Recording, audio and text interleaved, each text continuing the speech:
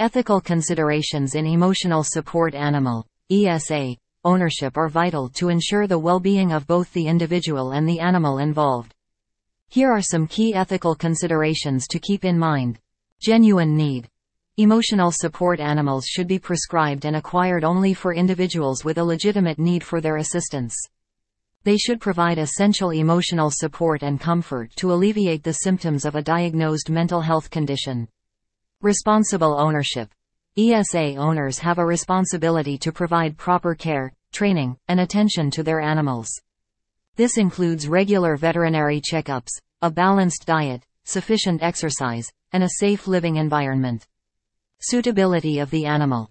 The chosen animal should be well suited to the individual's lifestyle and living situation. Consider factors such as the animal's size, temperament, and ability to meet the individual's emotional support needs effectively. Respecting non-animal lovers.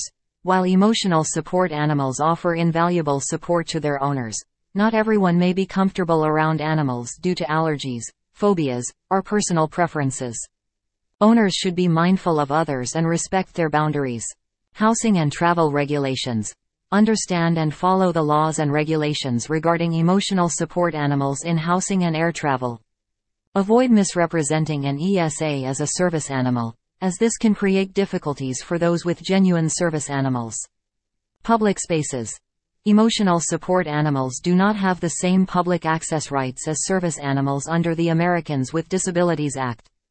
Before bringing an ESA to a public place, ensure you have permission from the establishment and adhere to their rules. Health and well-being. Prioritize the well-being of the animal. Regular veterinary care, proper nutrition, exercise, and mental stimulation are essential for the physical and emotional health of an emotional support animal. Advocacy and education.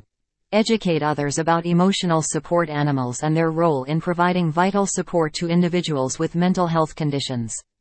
Advocate for fair treatment and understanding, while also dispelling misconceptions about ESAs. Thank you for joining me today as we explored the ethical complexities of owning an emotional support animal. Remember, ethical living is about finding harmony within ourselves, with others, and the world we share.